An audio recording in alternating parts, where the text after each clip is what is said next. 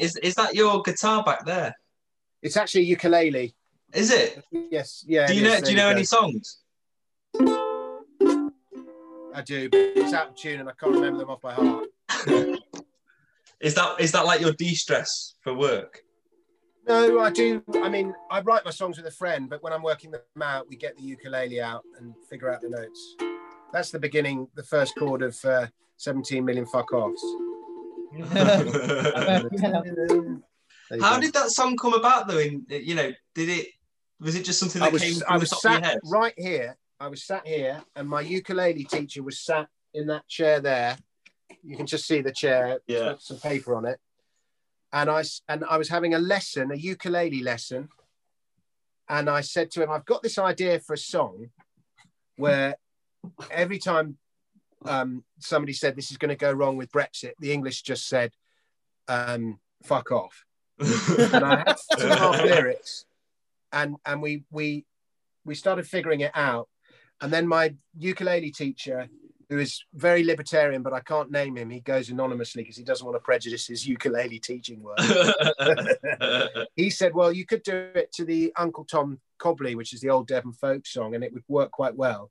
And we wrote it, and it just happened right here in a ukulele lesson. That's great.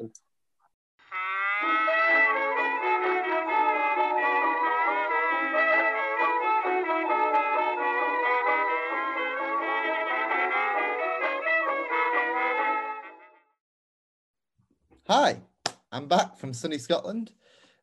Sorry you had to deal with Danny for 2 weeks, but I'm back and welcome to Can I Make a Point? The podcast where we listen to ideas, guests, and on some occasions, even each other.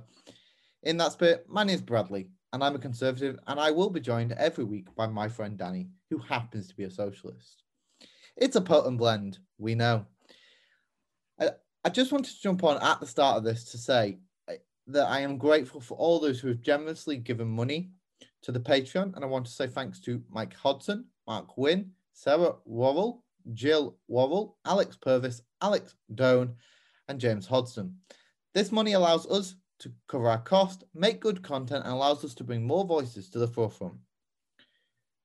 If you enjoy the podcast and what we've been doing, please consider supporting us on Patreon. We accept donations from £1 all the way up to £25.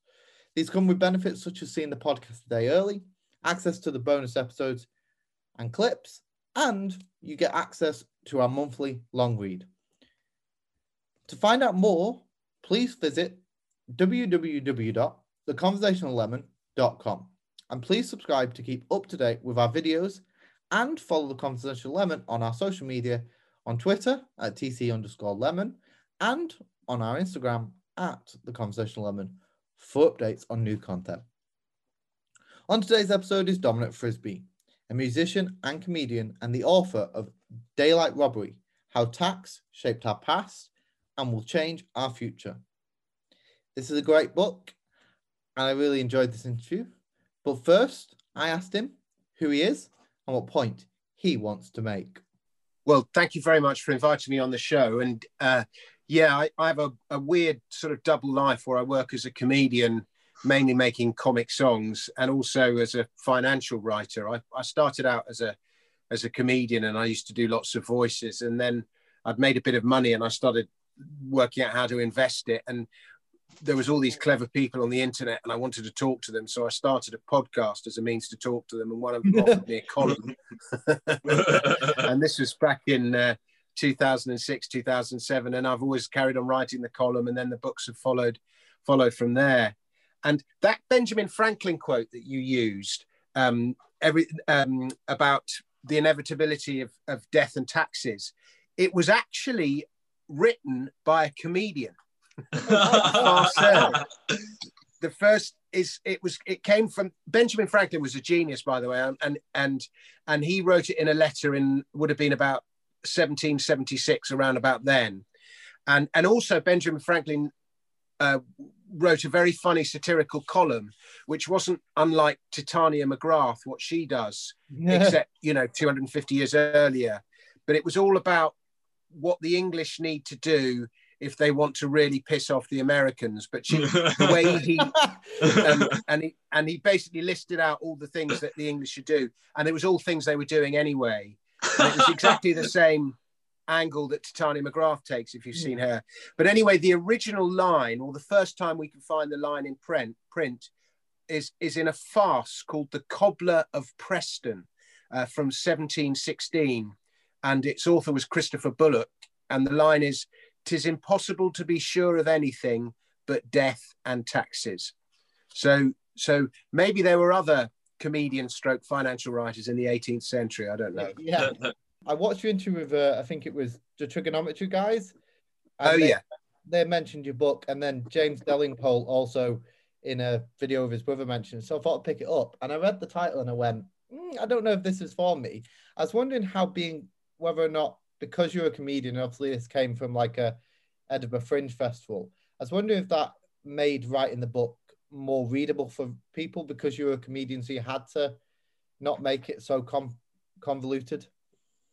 Yeah, 100%. And it's that same thing of the discipline of clarity. And I was conscious when I was writing it, tax is about the most boring subject in the world. But as I argue in the book, it's probably the most important subject in the world because it's how you design a society.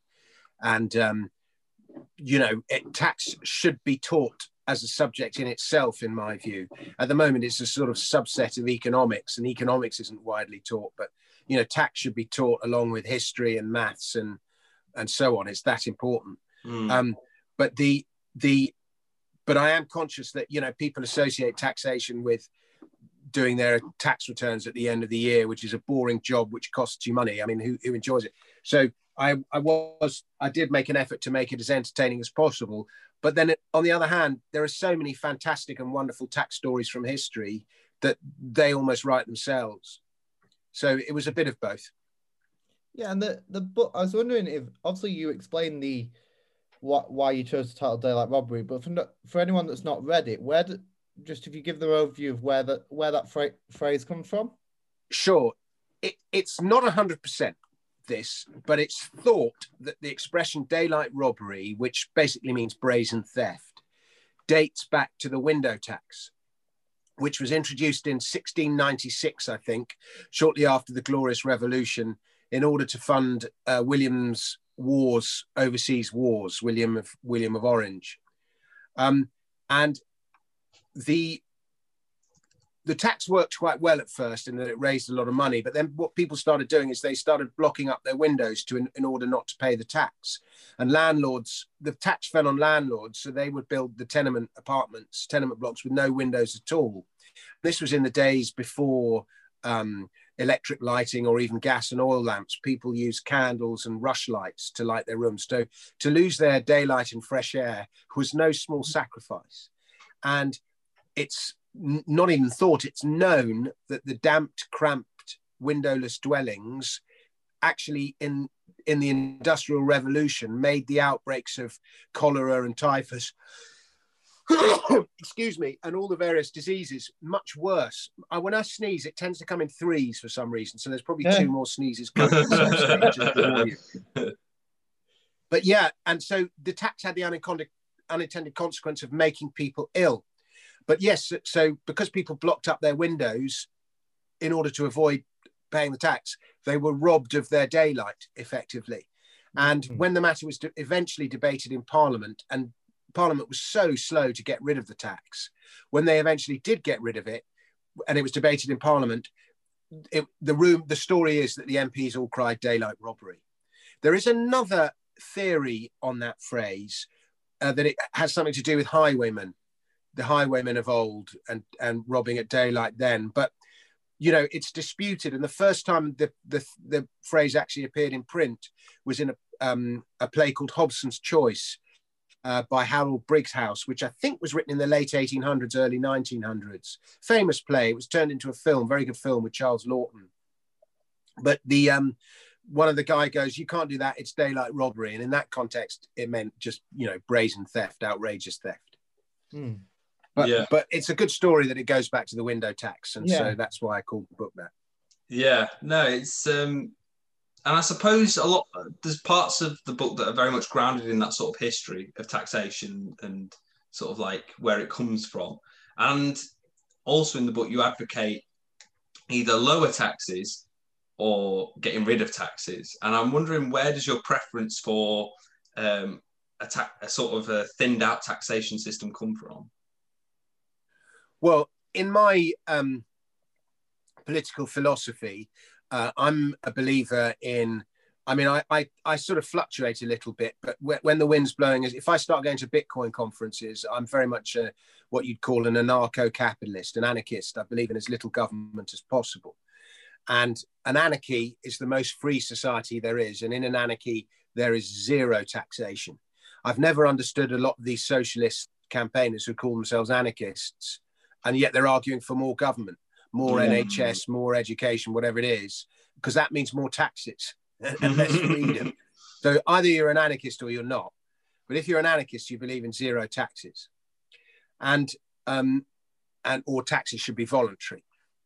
And so I waver somewhere between there and the old sort of classical liberal, the Gladstonian liberal, which would be about 10 to 15% of GDP as taxation. But at the moment, we're at about 50%. And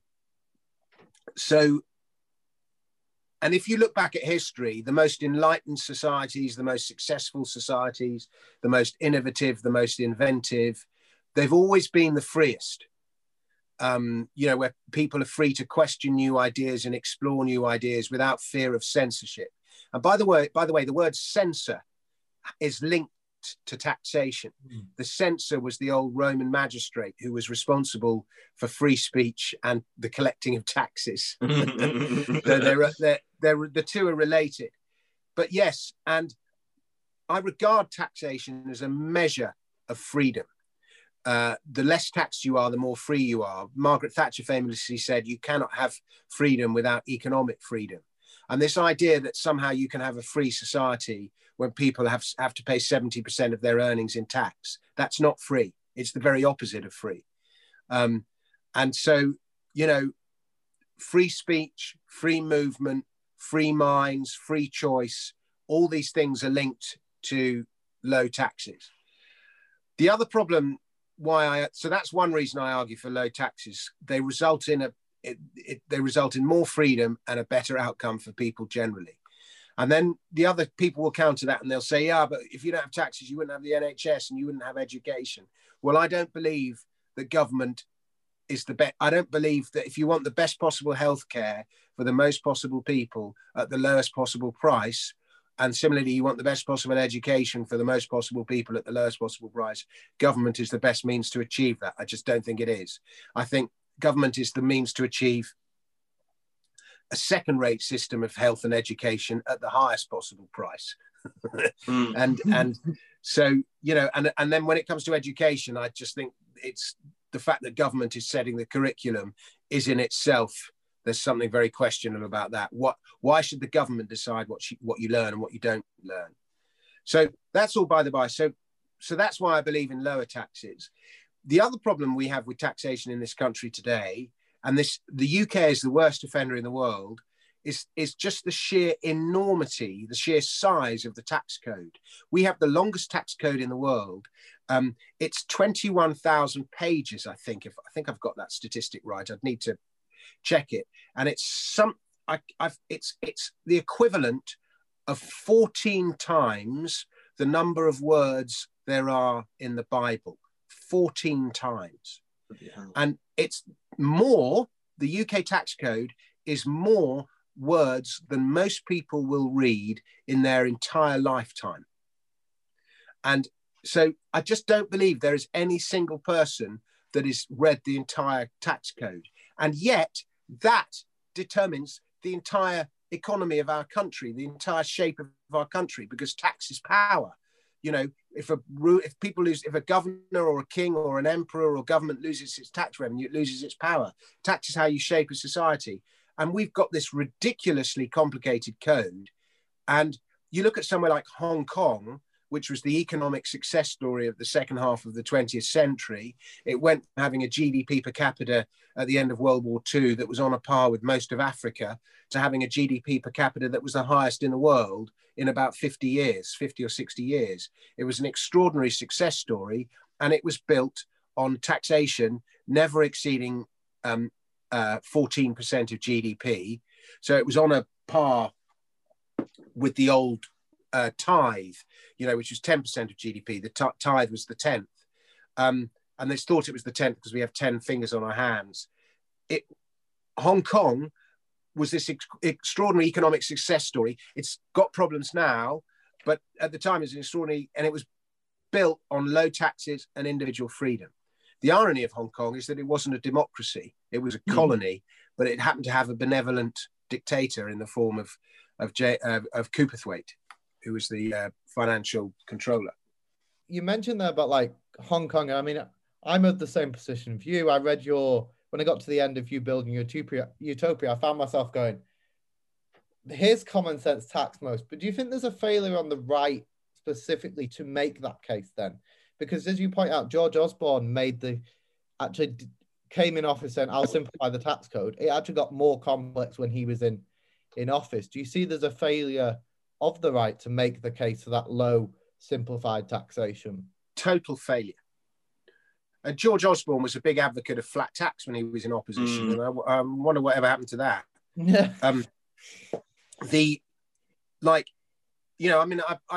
put the boot into Corbyn there. I equally put the boot into the Conservative Party. Both the Conservative Party and the Labour Party have allowed themselves to be owned by this technocratic social democrat middle, the Blairite middle. And, the Conservative Party is not they're supposed to believe in low state individual responsibility, low taxes and less state. And you just look at what they're doing now, and at every big choice they've had to make since Boris Johnson was elected, they've chosen the more government route, the more state option. They're just a social democrat party, but by a different name. And there's quite a few sort of Jacob Rees-Mogg and others, and Rishi Sunak's a product of the IEA, and they're all in government, and yet it gets bigger and more bloated and more complicated. And the reason the UK tax code is so complicated is all the subsidies and all the different levels at which different groups are taxed at, but particularly the subsidies and the grants and the tax breaks and so on. And like, you just look at all the different schemes that Rishi Sunak has come up with this year to help people out with COVID, and it's just made the whole thing even more bloated and complicated than it was before. And so, the right of the Conservative Party, they were good over Brexit, in my opinion, the Spartans and all of that. But I don't know. I just wish I understood what happened. The only explanation I can come up with is Yes Minister. Everything's like it is in Yes Minister. You get these ideologically, in my view, sound people, and then as soon as they go into government, it's just the same old stuff, just with different people acting out the script. And so, yeah, the right of the Conservative Party has totally failed, as badly as the left has. You've just summed up what I've been complaining about to Danny for. I'm a Tory party member, but I'm like about to go out the door because I very much put myself on the right of the. I used to agree with Jacob Rees-Mogg on a lot of stuff, including the social stuff, but at the moment, like you say, they've all just jumped off the cliff into kind of like, I'll just accept government's the answer to everything. I went to listen to Boris Johnson to do a talk. I think it was with the Telegraph thing a couple of years ago, I think it was after he'd stood down as Chancellor, but before there was the leadership challenge on Theresa May. And I managed to ask him a question, and it was in not the Wigmore Hall, it was at that big hall opposite Westminster, opposite House of Parliament. I forget what it's called. And I was able to ask him a question, and I said to him, what the Tory party does and what the Tory MPs stand for is so divorced from what the Tory membership actually wants. And, because at the time, most of the Conservatives were trying to undermine Brexit, and that went totally against what their membership wanted. How is the Conservative Party going to get back in touch with its membership and actually represent the views of its membership? And I just got the room clapped when I said that. And then we got the most waffly answer from Boris Johnson going, yeah, well, if you look at kids, it turns out kids are really libertarian. and you know, we need to get with the kids. But he took about 5 minutes to say that. And I'm not even entirely sure kids are that libertarian, but there is an essentially libertarian view among certain kids, because you see it like man in crypto. You know, a lot of very libertarian minded kids have gone into cryptocurrency, Bitcoin, and gone into that world, which is about as libertarian as it gets. But in any case, I've looked back at that and I wish I'd grabbed the microphone back and gone, Boris, you are waffling. That is absolute nonsense. Get with the kids. How is that a legitimate answer? Is that how you're going to get the Conservative Party is going to represent the views of its members?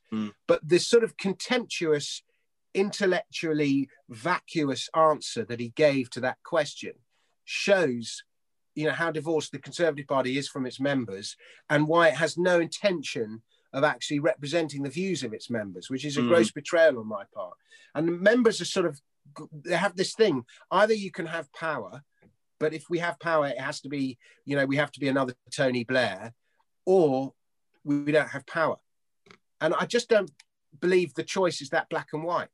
But, you know, we need a strong person who can, you know, be another Margaret Thatcher, basically, and stand up to all the shit. But you know, you hoped that Boris might be that person, but he clearly isn't. Yeah. And do you not think that's a problem with politics in general? The massive disconnect. The massive disconnect between the people who are elected to Parliament, who engage in, you know, managerialism at the, you know, at the highest level and rebuttress all of these old ideas which are clearly not working, and the people who clearly, you know, for better or for worse, want something totally different but can't get it because there's nothing on offer to present that. Yeah, totally. And I mean, there are a few sort of renegade MPs who have got balls and they say what they think. But when they do, if you just stray from the ordinary and the bland, even slightly, the media just absolutely crucify you. And so most politicians end up not doing that. Just to go and back. Also a lot of the times they get into government, they get positions in the cabinet or something, and then they can't be mavericks anymore because they're under orders not to. Yeah. No, and just to bring it back to the issue of taxation, in the book you describe the ancient Greek system, like obviously being a voluntary tax and stuff like that. I was just wondering whether or not, do you think that would work today? Could we go down that path of a voluntary taxation system? Well, it's kind of idealistic, but in principle, yes, I do think it could work today. The practical realities of wholesale reform to our tax system and going to a voluntary system of taxation are very hard. But if a government turned around to the people, you know, I think people are instinctively very charitable. They want to help. If government turned around and said, we are no longer building schools, we're no longer building hospitals, we're no longer building roads, you have to do, these things are falling to the people to do. But on the other hand, we're not taxing you anymore, so you're all going to be twice as rich. The charitable instinct in a lot of people would be to give some of their newfound wealth to help all these essential causes. And there would be lots of entrepreneurs who set up businesses to provide these services to people. And then there would be competition between these entrepreneurs, which would improve productivity and drive down costs. And it's not just that people would be wealthier, and so they would be more able to afford these things. They would have a responsibility. Because at the moment, when you pay your taxes, you have this attitude, well, I've paid my tax, I've done my bit.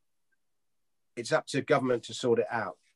Whereas if you haven't paid your tax, you've got the money yourself, you have a responsibility to help your fellow man. You have a responsibility to help the weakest members of your family, to help the weakest members of your community and so on, because nobody else is doing it for you. And so it's a combination of empowering people by leaving them to own their own labor and the products of their own labor, and burdening them with greater human responsibility as well. And so, yes, I do think it could work. And in case your listeners are just wondering what the ancient Greek tax system was, is that in ancient Athens, many taxes were voluntary, and it was expected that the richest people in society would pay these taxes, but it wasn't obligatory. And not only say the city needed a new bridge or a new road or a new warship or some games put on or a theatre show, whatever it was, the responsibility would fall to the rich. And it was believed they should shoulder the responsibility because they enjoyed a greater share of the community's wealth. But not only did the rich have to pay for it, they had to carry out the work themselves.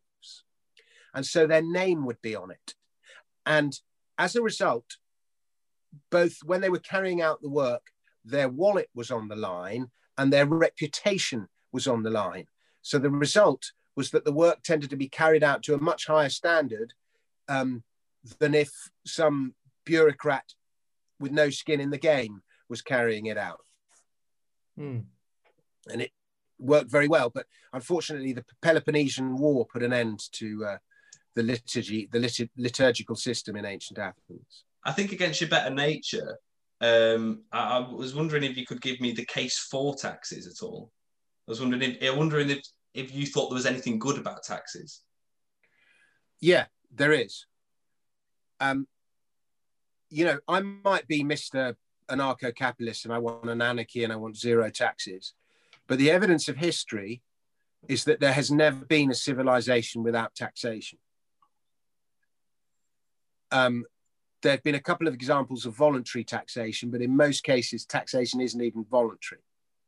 So taxation, going back to the original quote that we began this interview with, taxation of some kind is inevitable. But there are good taxes and there are bad taxes, in my opinion. And there are good levels of taxation and there are bad levels of taxation.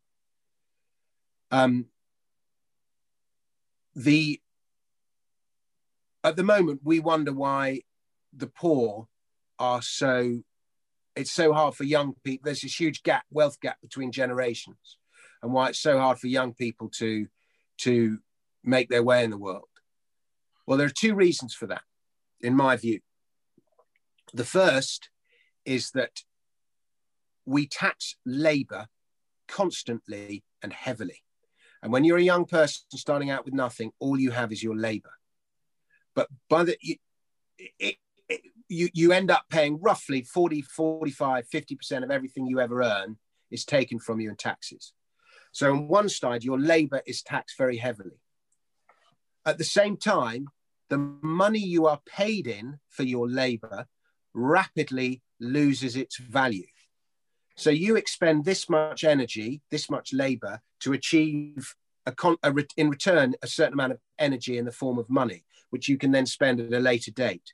But the value of the energy that is your money is eroded every year by inflation, money printing, quantitative easing, zero interest rates, all the other means by which governments debase currency. And so the value of your labor is going down. So not only are you taxed in your labor, the product of your labor loses its purchasing power. Meanwhile, as a result of this inflation, the things you want to buy with your labor, such as a house or an education or whatever it is, are getting increasingly expensive every year. And the net effect of, because asset prices are pushed up, the more money you print, if you suppress interest rates and you make the cost of owning debt very little, anything that requires debt to buy, such as a house, is going to go up in value. It's inevitable. So and they are not taxed. Assets go untaxed. So the old, whose wealth mostly lies in the form of assets, their assets get richer. And so there's two things, income tax and inflation. And inflation is a form of taxation. Milton Friedman called it taxation without legislation. And so the combination of those two things is what has made the wealth gap so bad. So that is a bad form of taxation, in my opinion. 40, 45% income tax. Why is income tax not 10 or 15%? Until 1942, ordinary Americans didn't pay income tax. It was only the richest. In the second half of the 20th century, the ordinary Hong Kong citizen did not pay any income tax. It was only the very richest. Why should your labor be owned? Why should you not be able to own your own labour? And the left cannot distinguish between income and capital. When they argue about higher taxes, they always say income tax should be high. Why? Because the wealthiest people in society have not got wealthy as a result of their labour. Yeah. They've got wealthy as a result of the appreciation in the value of their assets. Yeah. And the left cannot distinguish between the two. Definitely. And, I mean, this is the something... appreciation in the value of their houses, their land, their companies, their fine art, all that stuff. It's all untaxed. Yeah. And so when you're taxing one group and you're not taxing another, the inevitable result is inequality. Yeah. Now, No, I mean, this is something that I've argued for in a lot of my blogs, which is that the left needs to get a bit smarter on who it's taxing rather than, just arguing for a wholesale expansion of the tax system, because I don't think that's necessarily strategically smart. And I don't think it works that way either. It's got to be about assets and wealth and, as you say, capital, rather than income. Because if you look at wealthy people, they're making their money through, like you say, ownership of certain assets, i.e. houses and those kinds of things, but also stock trading and things like, owning companies and stuff. So it has to be about something more than income. It's only middle class and working class people that earn it through income. Yeah, you can put income tax up to 70% in the United States. Donald Trump will still only pay $600 of taxes. And while you're taxing workers and Donald Trump's only paying $600 of taxes, and Donald Trump is what he did was totally legal. But assets go untaxed and labour goes taxed. And that's not me arguing for the taxation of assets, by the way. So let me tell you what the solution to all of this is. The first thing is you do not tax labour, or you tax it very low levels, 10%, 15%.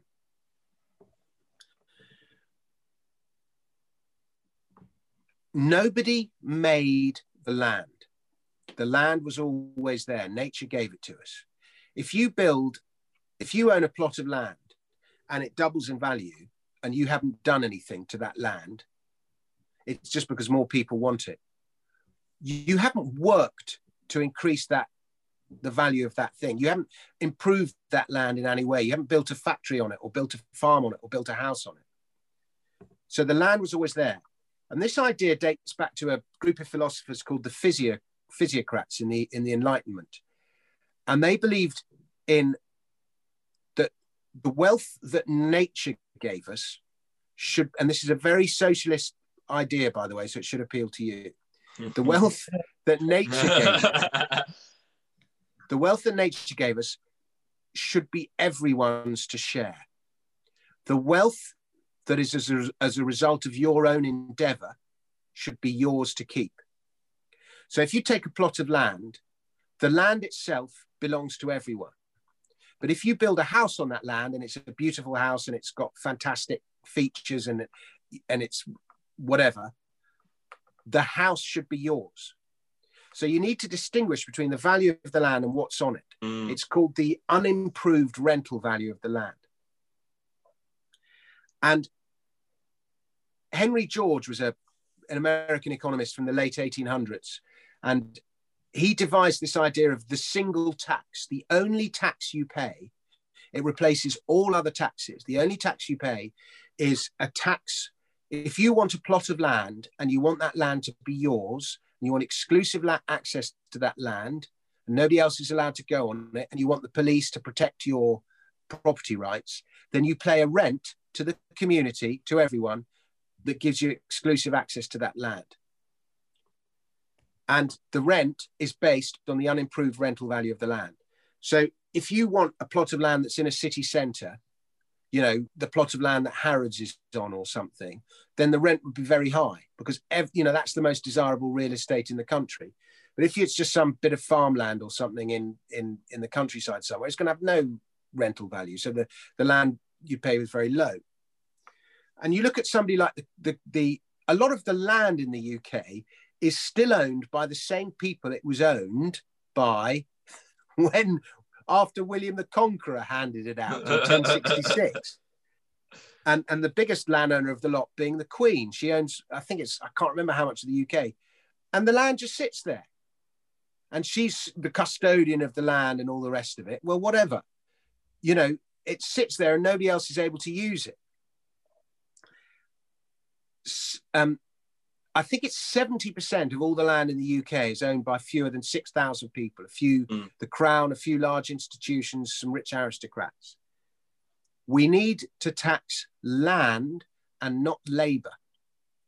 And that is the solution. And the beauty of this tax is if you own a plot of land, this is a transparent tax that everyone can see. And if you think, you know, you decide that all land is taxed at 5% or 10%, whatever, and everyone goes, that's too much, the rate is too high, then government will have to tighten its belt and restrict its spending, because that is the only tax we have.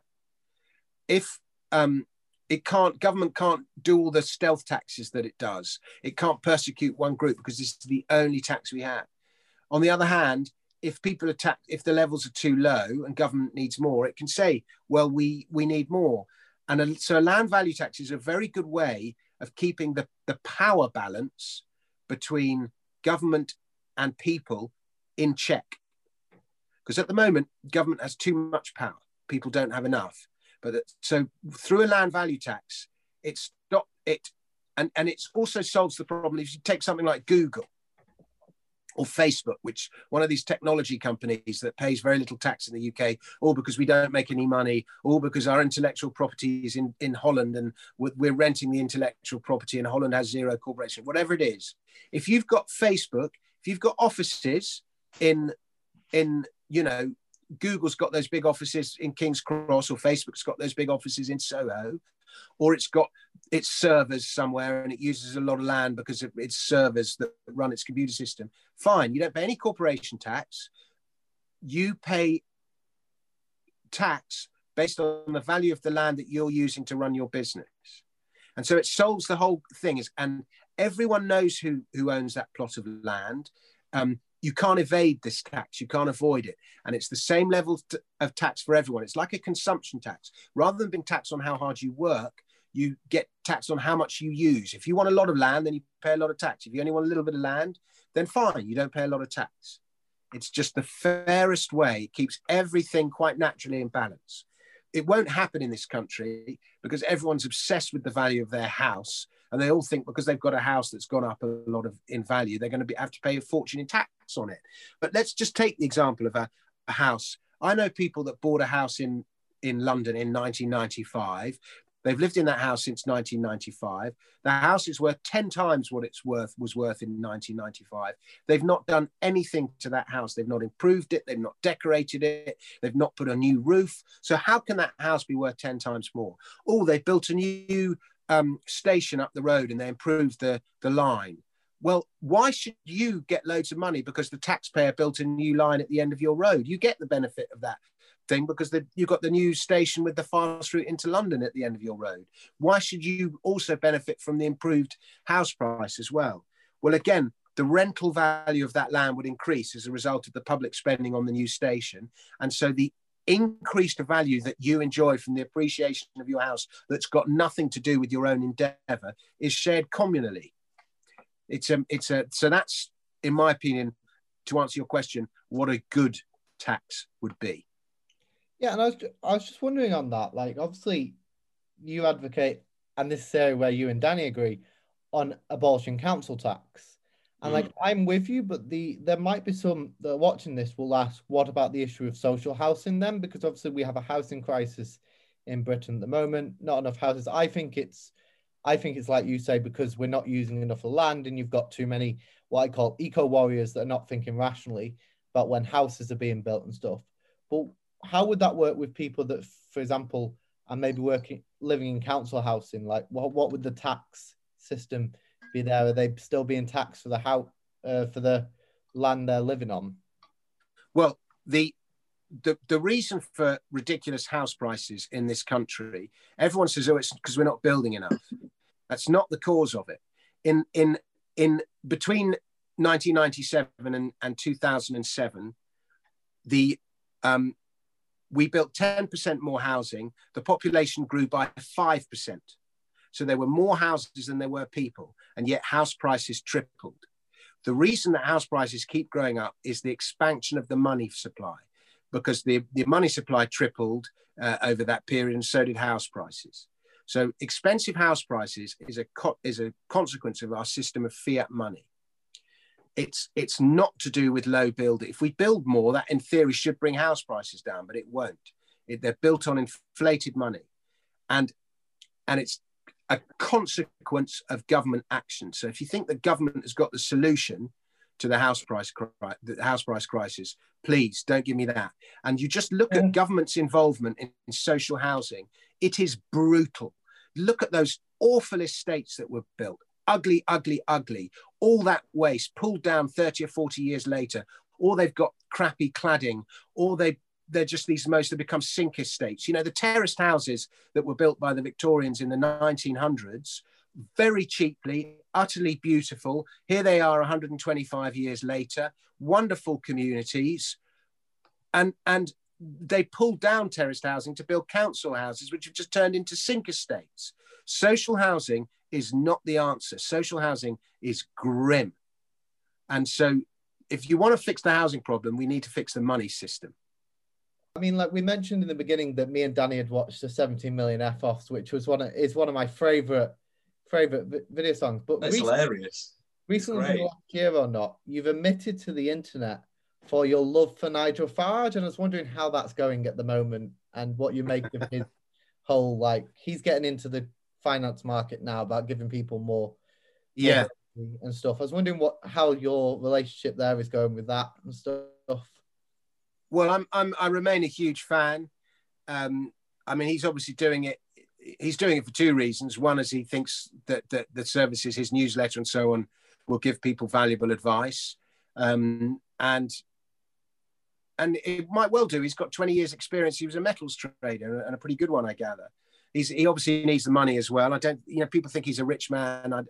He's not rich like Aaron Banks or he's not like David Cameron, who gets offered David Miliband, who gets offered a cushy job in whichever charity he works for. He's not like George Osborne, who's been given the editorship of the Evening Standard and and all those jobs working for banks that he gets as an advisor.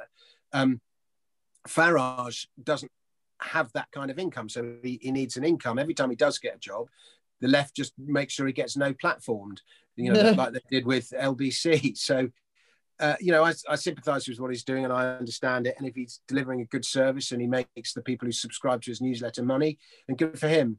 I had lunch with him late last year, and he wrote an article railing against cycling. Don't know if you saw that. And it was as a result of that lunch with me, because I enjoy cycling, and I was saying to him, I go cycling near where he lives, and it turned out he hates all the cyclists on his road on a Sunday morning. And so that was very underhand. And he sent me a text the other day saying, write more songs and cycle less. But he did say, one of the things he said, and I don't think I'm betraying him, he says, I go quiet for periods and people think I stay out of the political limelight for a bit and I go quiet, and people think it's because I'm not doing anything. Well, I'm doing stuff. So I think he's, if you look at the impact he's had on British politics, it's been amazing. And it's all been from without ever having a seat, all been in opposition. And I think he's got more tricks up his sleeve, and I think he's a great man, and don't underestimate him. Oh my God, I've never seen anyone smeared as much as Nigel Farage. Yeah. I mean, how much do you have to be smeared? And and it's horrible, that process. And they've tried to excommunicate him and do everything, and he's just come out the other side. And so I have great admiration for him. I mean, I always find that interesting, because many on the left you mentioned about smearing, will mention Jeremy Corbyn, but I think it's fair enough to say, I would go on a limb to say Nigel Farage has probably been smeared by the media more than Jeremy Corbyn, because in many ways, the media doesn't like him, but it's literally, I don't think you could find a newspaper in the country that has always been backing Nigel Farage, but Jeremy Corbyn has had the Guardian's backing for 30, 40 years. And so I do think that's an interesting. I thought the Guardian turned against Corbyn. It did in the end. It did eventually in the end because people were just like, I think people like Owen Jones suddenly realised, well, this is going a bit. He's rewriting his history of saying, well, he was never supportive of Corbyn, but you're kidding. No, he's written a book called This Land where he basically, it was like the other day, did you see on Twitter, Femi, you know, the anti-Brexit warrior, who basically said, oh, I've never liked the EU after the vaccine rant. And I'm like, are you joking? You've spent 4 years campaigning against this. You've pissed off a lot of people in the process, and now you're saying you never liked the EU anyway. You know, it's ridiculous. Yeah. But Owen Jones is doing a similar thing where he's basically disattaching himself, because a lot of these people are attached themselves to the political project that was Corbynism, and now they're having to disattach it because it was such it was a failure. You know, it's the worst result since 1935. I was wondering. Well, there's no doubt. I mean, Corbyn was smeared and he was straw-manned, but he also was a very disorganised, and he allowed a lot of that stuff to happen. A lot of the the centre, all that technocratic middle, are much better at organising the media and making themselves less impervious to criticism than whether it's the Brexit Party. UKIP turned into a bit of a shit show of disorganisation by the end of it, and the Labour Party followed a similar path. And when they get attacked, it's hard to resolve. So, but I do have a lot of sympathy, and that I come back to that thing. They never gave voice. That the Brexit left was never given a proper voice, but it was its own fault, because Corbyn should have been the voice of that. That Bennite left never had a proper platform. There was a few, George Galloway and what's her name, the MP from Vauxhall, what's her name? Kate Hoey. Scottish, Kate Hoey. There was a couple, but they never got the airwaves. And if Corbyn had owned that a bit more, then maybe it could have had a more of a voice. But there's no doubt he did get smeared, but he didn't. You look at Farage, he's so brilliantly articulate. And when he had a debate, he was articulate, and he dealt with it. And so even though he was smeared, the rest of the country could see what he actually said. And Corbyn never had the same articulacy as Farage. No. And so it was easier to straw man him. Yeah, I think that lack of charisma that Corbyn, he never seemed to have that. And I think Farage has that in abundance, actually. I think that's part of what makes him so successful is, like you say, he's articulate and he's charismatic. But I think the other thing that Farage has that maybe Corbyn lacks is a sense of real conviction in what they're doing. I think Farage, he's been campaigning against Brexit for about 25 years, against the EU for about 25 years now, and every single time he's been knocked back, he's always come back and carried on arguing it. But you got the sense with Corbyn that after 2017, when it all went so well, even though it was a loss, it started to sort of fall away, and they started to sort of try and make concessions on certain things, and the conviction sort of ended, Yeah, and I think one of the reasons for that absence of conviction was the fact that he didn't have the conviction. If that makes sense. If he come out against Brexit, for example, he would have had that conviction, and he could have convinced a lot of young people that actually voting for Brexit isn't evil. All those idiots in the media.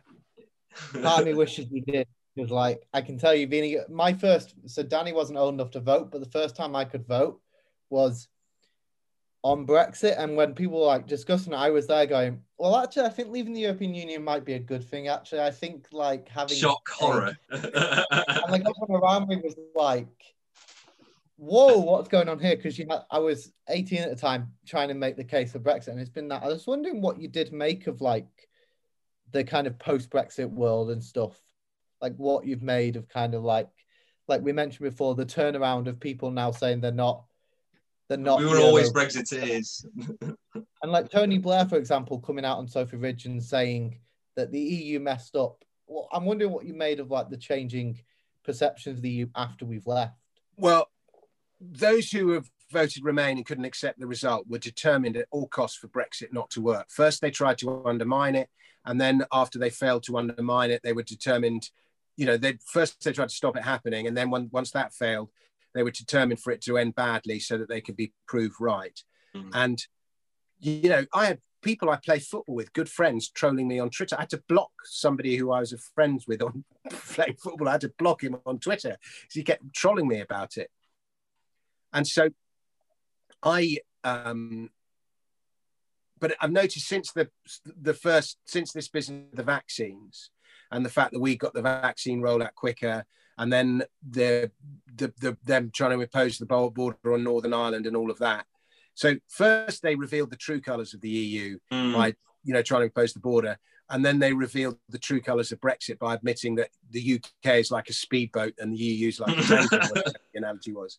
They've just gone quiet, and and now the pound. Now we're finally out. The pound's starting to rally. Markets are doing well. There are still all the problems have been stuff imposed by the EU on us.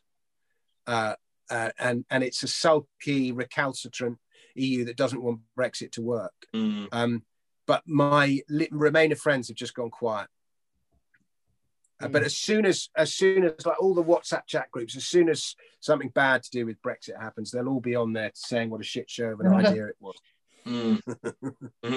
So this is a bit of a cheeky question, but we might get a little bit of a scoop. Do you plan on standing for reform when they stand for council elections or members of parliament? No, I'm not going to. They haven't asked me, and like I stood for the Brexit Party, but like I probably, of all the things I've ever done in my life, that's like the most known thing I've ever done. It's all that people remember. And I literally, all it was I sent in a couple of emails and went for an interview. It was like, it just required no effort. And it also everyone seems to remember. And like I took so much shit for it. I remember I was in Edinburgh during the festival and people wrote UKIP cunt all over my posters and stuff like that. And my daughter saw, who was, young at the time, and she was like, "What's that? Why are they written that, Daddy?" And I was like, "Oh my God."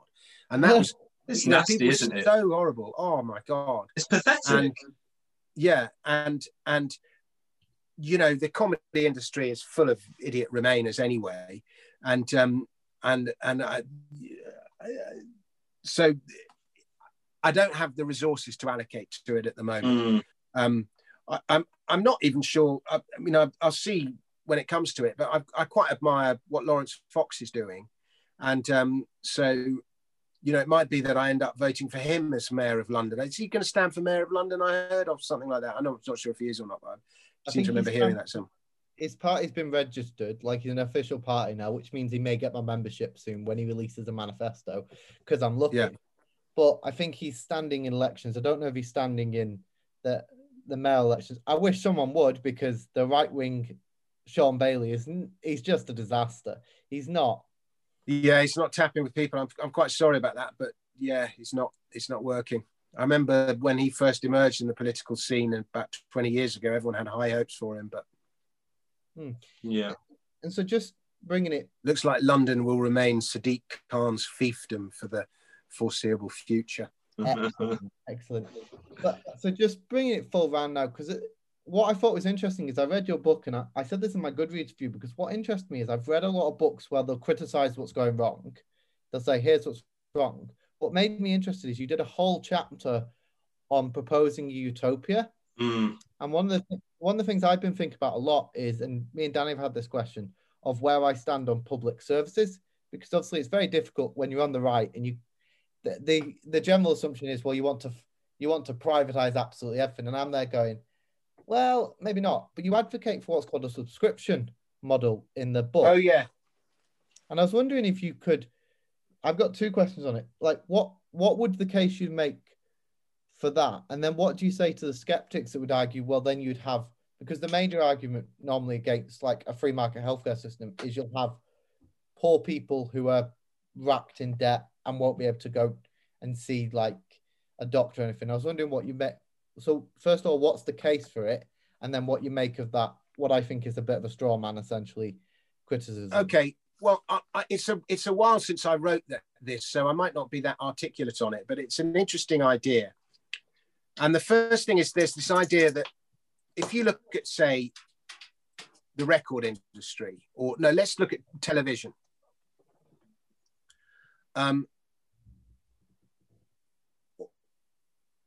There's a sort of cycle that, or that public. Let's look at publishing. Let's look at newspapers. If you look at the Times or the Telegraph, once upon a time before the internet, we paid for them. You went and bought your thing and that was a successful business. Then the internet came along and they all started offering their services for free because they couldn't work out how to make money out of the internet. So there was this expectation that everything was free. And then as a result of their being free, all the newspapers nearly went bust. So the third stage is paid, free, bankruptcy, and then what saved them all was subscription. You know, people subscribe, whether it's via, you know, and so a lot of content creators on the internet have gone through this journey: paid, free, crisis, subscription. TV and YouTube's gone through something similar, and so there's this idea that the government services are going through the same journey. So once upon a time, we would pay for the NHS. This was before the NHS existed. We would pay for healthcare, or you would pay for education. And then it became free, and now it's in crisis. And the idea is perhaps the solution is subscription. And so, you know, you can get into arguments is everybody's demanding different levels of healthcare from the NHS. And so you ask yourself, what is the responsibility of the NHS to provide? Is it emergency essential healthcare, or is it Viagra?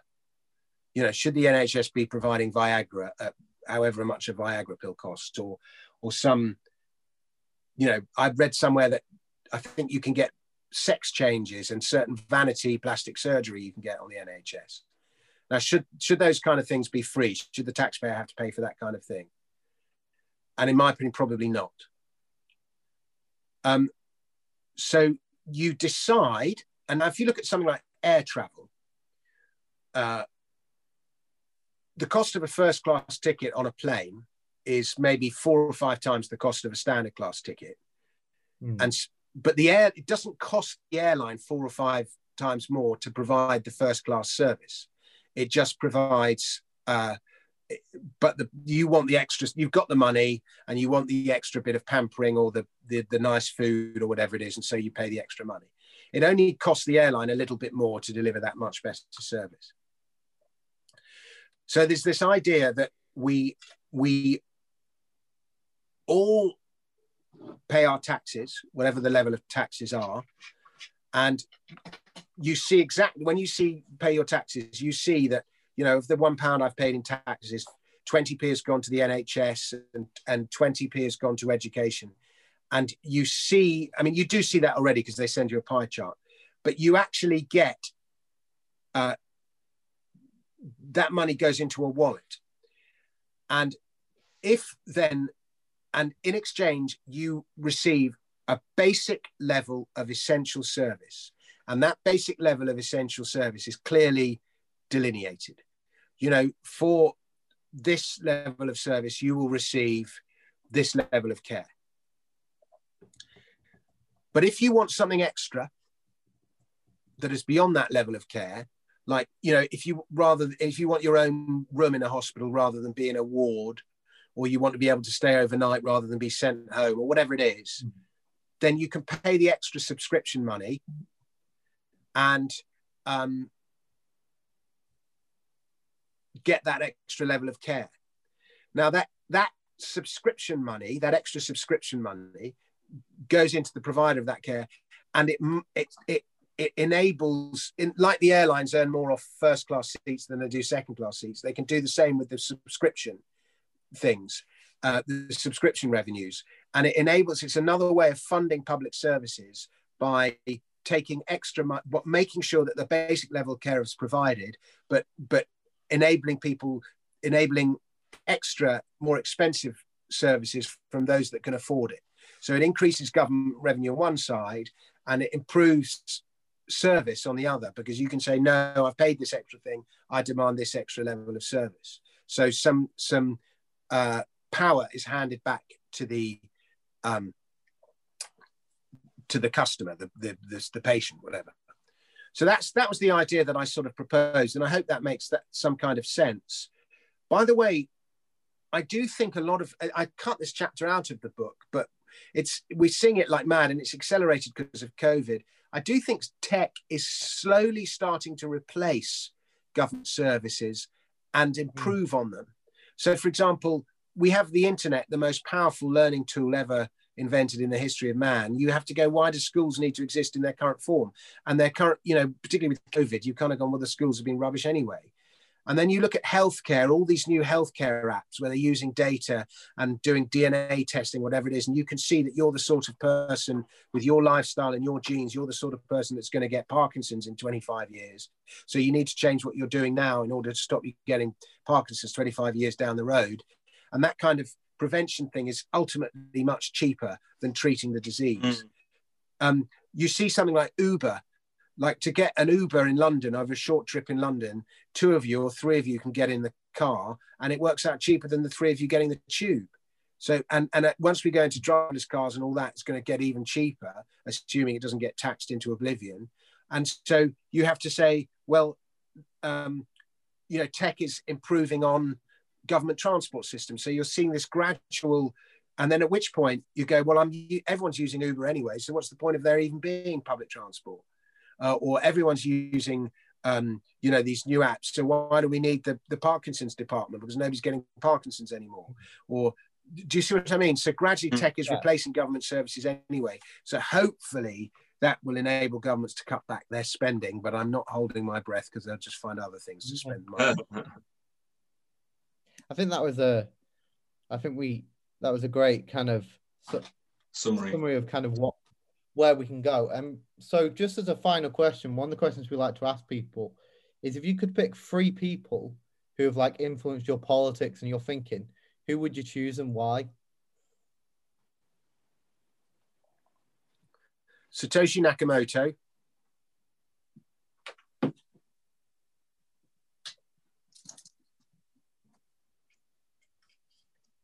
I'm going to pick a guy called James Turk. Actually, James Turk, who was wrote a great deal about gold, and I learned about money and money systems in my early years. So James Turk, and I can't decide whether to pick Nigel Farage or Douglas Carswell. I'm going to go with both of them. I'm going to go with Douglas Carswell. Thanks for watching and listening. If you like the podcast, or you're a politics junkie, or you just like my face, please go and hit the subscribe button to keep up to date with all new episodes. This is another in a series of podcasts by The Conversational Lemon.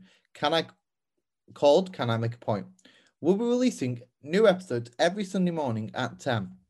If there's things you want us to cover or try more of, let us know in the comments down below, or get in touch via our Twitter at @TC_lemon. That's all for now, but you can head on over to theconversationlemon.com for more content. You can subscribe to our YouTube or our Patreon to access exclusive episodes and extra clips. But for now, it's goodbye from Danny and goodbye from me. Bye.